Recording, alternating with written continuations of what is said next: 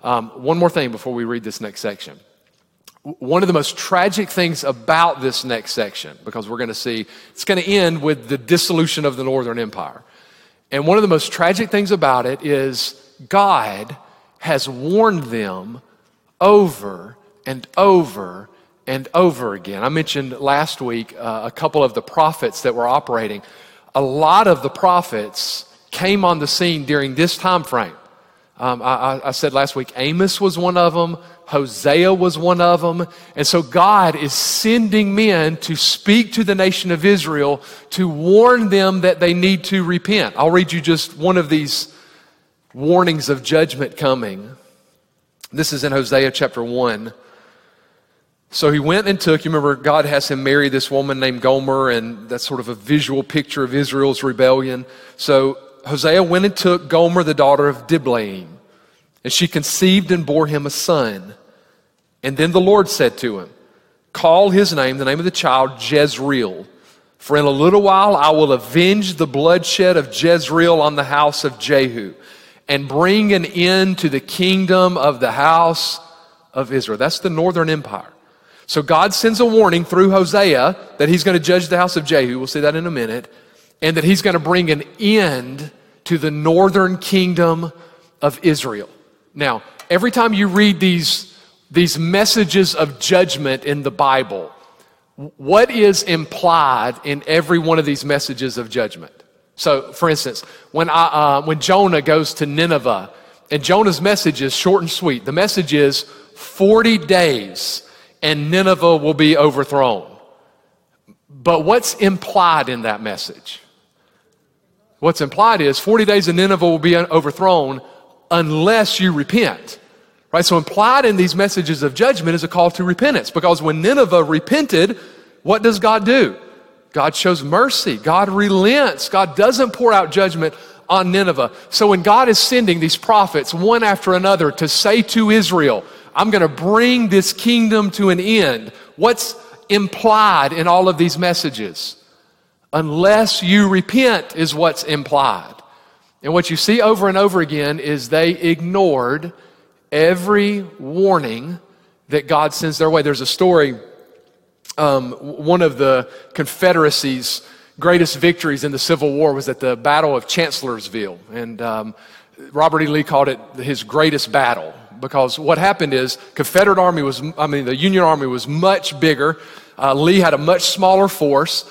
The Union Army began to get reports that there was a big Confederate force that was swinging around to their right side.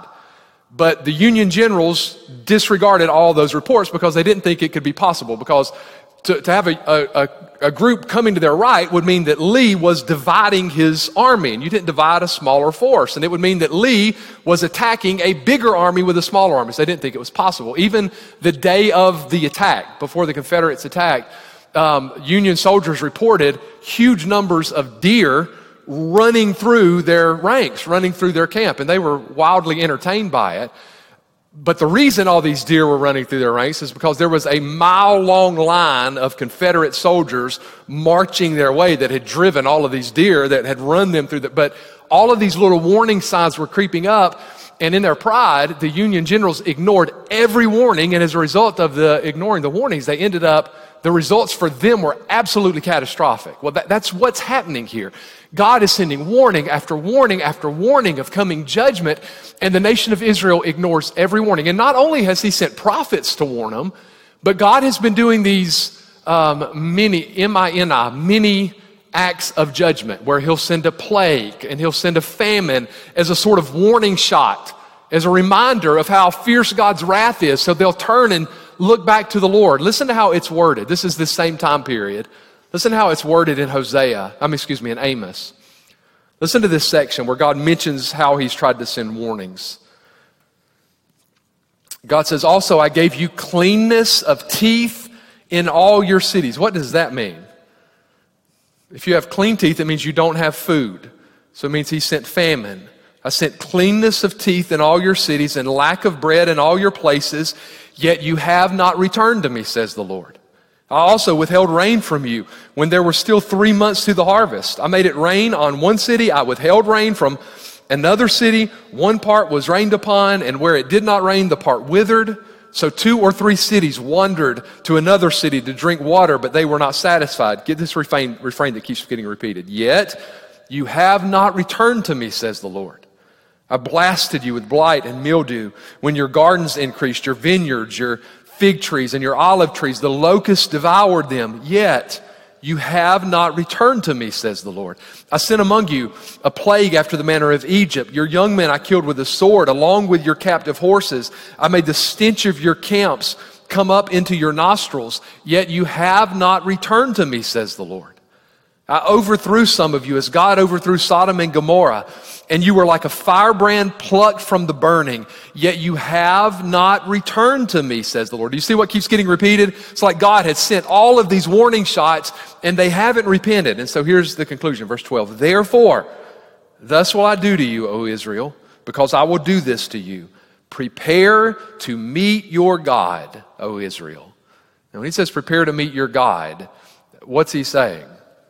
Prepared to meet your God in judgment. So all of these little things were meant, it's almost like, do you remember in Jesus' ministry where the crowd comes to him that day and they're all concerned about the tower that fell at Siloam, and there's those people who were killed when the tower collapsed, and there were those people who were killed by the Romans who had gone into the temple. Do y'all remember that story? And they're trying to get Jesus to offer some explanation. There was this tragedy that happened, and a tower collapsed just randomly, and these people were killed. And what's the lesson that Jesus wanted them to get from that? What did he say? That's Jesus' message to them was, unless you repent, you will likewise perish. Meaning, one of the messages in each one of those tragic events, every single act of tragedy, God's doing a million different things in everything that happens, but one of the things that should resonate in our hearts every time we see some act of tragedy is it's a call to repent. It's a warning call to everyone, to all of us, that God's judgment's great, so we need to turn back to God. But Israel had consistently failed to do that. Okay, so let's see what happens with these 5 kings. Starting in verse 8. In the 38th year of Azariah, king of Judah, Zechariah, the son of Jeroboam, reigned over Israel and Samaria 6 months. Not a very long reign, is it? And he did evil in the sight of the Lord, as his fathers had done. He did not depart from the sins of Jeroboam, the son of Nebat, who had made Israel sin. Then Shallum, the son of Jabesh, conspired against him and struck and killed him in front of the people, and he reigned in his place. Now the rest of the acts of Zechariah, indeed, they are written in the book of the Chronicles of the Kings of Israel. This was the word of the Lord which he spoke to Jehu, saying, your sons shall sit on the throne of Israel to the 4th generation. And so it was. Okay, so we've turned back up north to the northern kingdom, and this king named Zechariah comes to the throne. And it's a short reign. He only reigns for 6 months. Why does he only reign for 6 months? Well, the short answer is a man named Shallum rises up and assassinates him so he can have the throne for himself. But that's only the immediate cause. What's the big cause of him being killed? We're reminded of the promise that God had made to Jehu. Do you remember Jehu a while back? Jehu was the man God raised up to bring judgment on the house of Ahab. And so Jehu wiped out the house of Ahab, but Jehu proved to be an evil man himself. And just a quick reminder, so can God use evil men without, I don't know the best way to say it, without being party to their evil? Or let me reword that. Can God use evil men for his purposes and still judge those evil men for their evil? Yes, that's what he does with Jehu. God raises up Jehu to bring judgment on the family of evil, but God doesn't sign off on the actual evil that he does, and God judges then Jehu. And God's promise was that because Jehu was this instrument of judgment, God was going to let the descendants of Jehu reign for 4 generations. And Zechariah is the 4th generation. So it's like God's judgment for the family of Jehu has been building. It's been building but he doesn't pour out his judgment because he had promised that they would get 4 generations. And so it's like God's promise has been the dam holding back his judgment. But as soon as we get to the 4th generation, God's promise has been fulfilled, the dam is lifted, and God's judgment now falls on the line of Jehu. And his son, Zechariah, is killed, and that is the end of the house of Jehu's reign in the northern kingdom. And I like this phrase. You get that last phrase of verse 11, and so it was. That exact same Hebrew phrase gets repeated several times in Genesis 1, where God commands something to happen. God commands the waters to separate from the firmament, and it says, and so it was. God commanded the earth to bring forth and bud, and so it was. It's like a way of saying, God said it, and it happened. Of course, he's God. Duh. God said it, and it happened because that's what happens every time God says something. And that's what the narrator is saying here. God said Jehu would get 4 generations on the throne. And that's exactly what happened. He got 4 generations on the throne, and then his son, Zechariah, is killed. Here's the next one. Verse 13. So remember, Zechariah reigned 6 months. He's killed by Shallum. What happens with him? Shallum, the son of Jabesh, became king in the 39th year of Uzziah, king of Judah, and he reigned a full month in Samaria.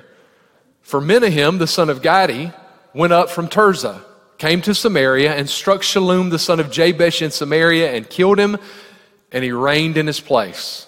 Now the rest of the acts of Shallum and the conspiracy which he led, indeed, they are written in the book of the Chronicles of the Kings of Israel. Then from Tirzah, Menahem attacked Tishba, all who were there and its territory, because they did not surrender, therefore he attacked it. All the women there who were with child, he ripped open. Okay, so we've now moved. Shallum killed a king who reigned all of 6 months. How long does he reign in his place? A full month. This is the second shortest reign of any of these kings. There was a king way back in 1 Kings named Zimri who only reigned 1 week. But this is the shortest tenure of any of these kings. He only reigns a month before he's killed by this man named Menahem. And Menahem, you could argue, is one of the most vile kings to come to the throne. Now think about it. We've seen some kings of Israel do some despicable things. You'll remember Ahab and Jezebel murdering a man and his whole family because they wanted a piece of property that he owned. That's despicable, right? Well, what does Menahem do? Well, there's a city that apparently doesn't recognize Menahem. When he takes the throne, they won't recognize him as king. They won't surrender to him.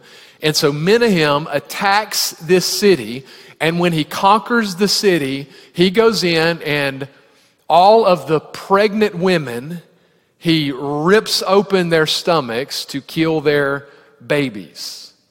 Now, you would occasionally in the ancient world see pagan nations do that sort of thing. So for instance, even Assyria, the big superpower, you occasionally see them doing that. It would be done as a kind of psychological warfare, a way of trying to scare everyone into submission, as a way of eliminating any potential future soldiers. So they would sometimes do this sort of thing, but even pagan nations recognize this as something extreme.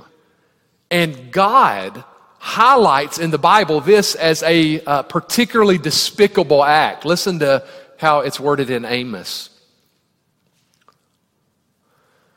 Thus says the Lord, for 3 transgressions of the people of Ammon, and for 4, I will not turn away its punishment, because they ripped open the women with child in Gilead, that they might enlarge their territory. See what God's saying? He was going to bring a particular punishment on the nation of Ammon. Why?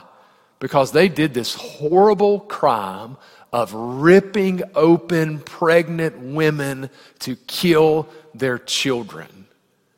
And what's so despicable here is we now have an Israelite king doing the sort of thing that even the pagans blushed at.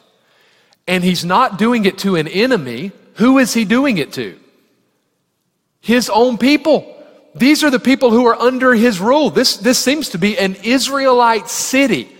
But because this Israelite city won't submit to him, he goes in and commits this absolute atrocity, right? We all, I think there's even something in the natural conscience. You don't have to be born again to recognize that children should be protected from terrible things, especially the weakest, babies, and especially the most defenseless, babies in the womb. And now you have an Israelite king ripping open pregnant women and killing their babies. So do you see how low Israel has sunk at this point? So God created Israel to be a holy people that would be a light to the nations around them. But instead it's been inverted. And all of a sudden Israel has become just like the worst of the nations around them. So let's see about Menahem's reign. Picking up in verse 17. In the 39th year of Azariah, king of Judah, Menahem, the son of Gadi, became king over Israel, and he reigned 10 years in Samaria. And he did evil in the sight of the Lord. That's no surprise. He did not depart all his days from the sins of Jeroboam, the son of Nebat. I should just pause because that keeps getting repeated. So with the southern kingdom, the line that keeps getting repeated is they did not remove the high places. With the northern kingdom, the line that keeps getting repeated is they continued in the sins of Jeroboam, the son of Nebat. Jeroboam was the very first king of the northern kingdom who introduced idolatry, who introduced a false form of worship. And it's like every king that came after him continued in that idolatry. And this king was no different. Now, what are you expecting is going to happen in the Northern Empire? You have a king committing atrocities against his own people. You have assassination after 6 months, another assassination after 1 month. And here's what's happening to the north.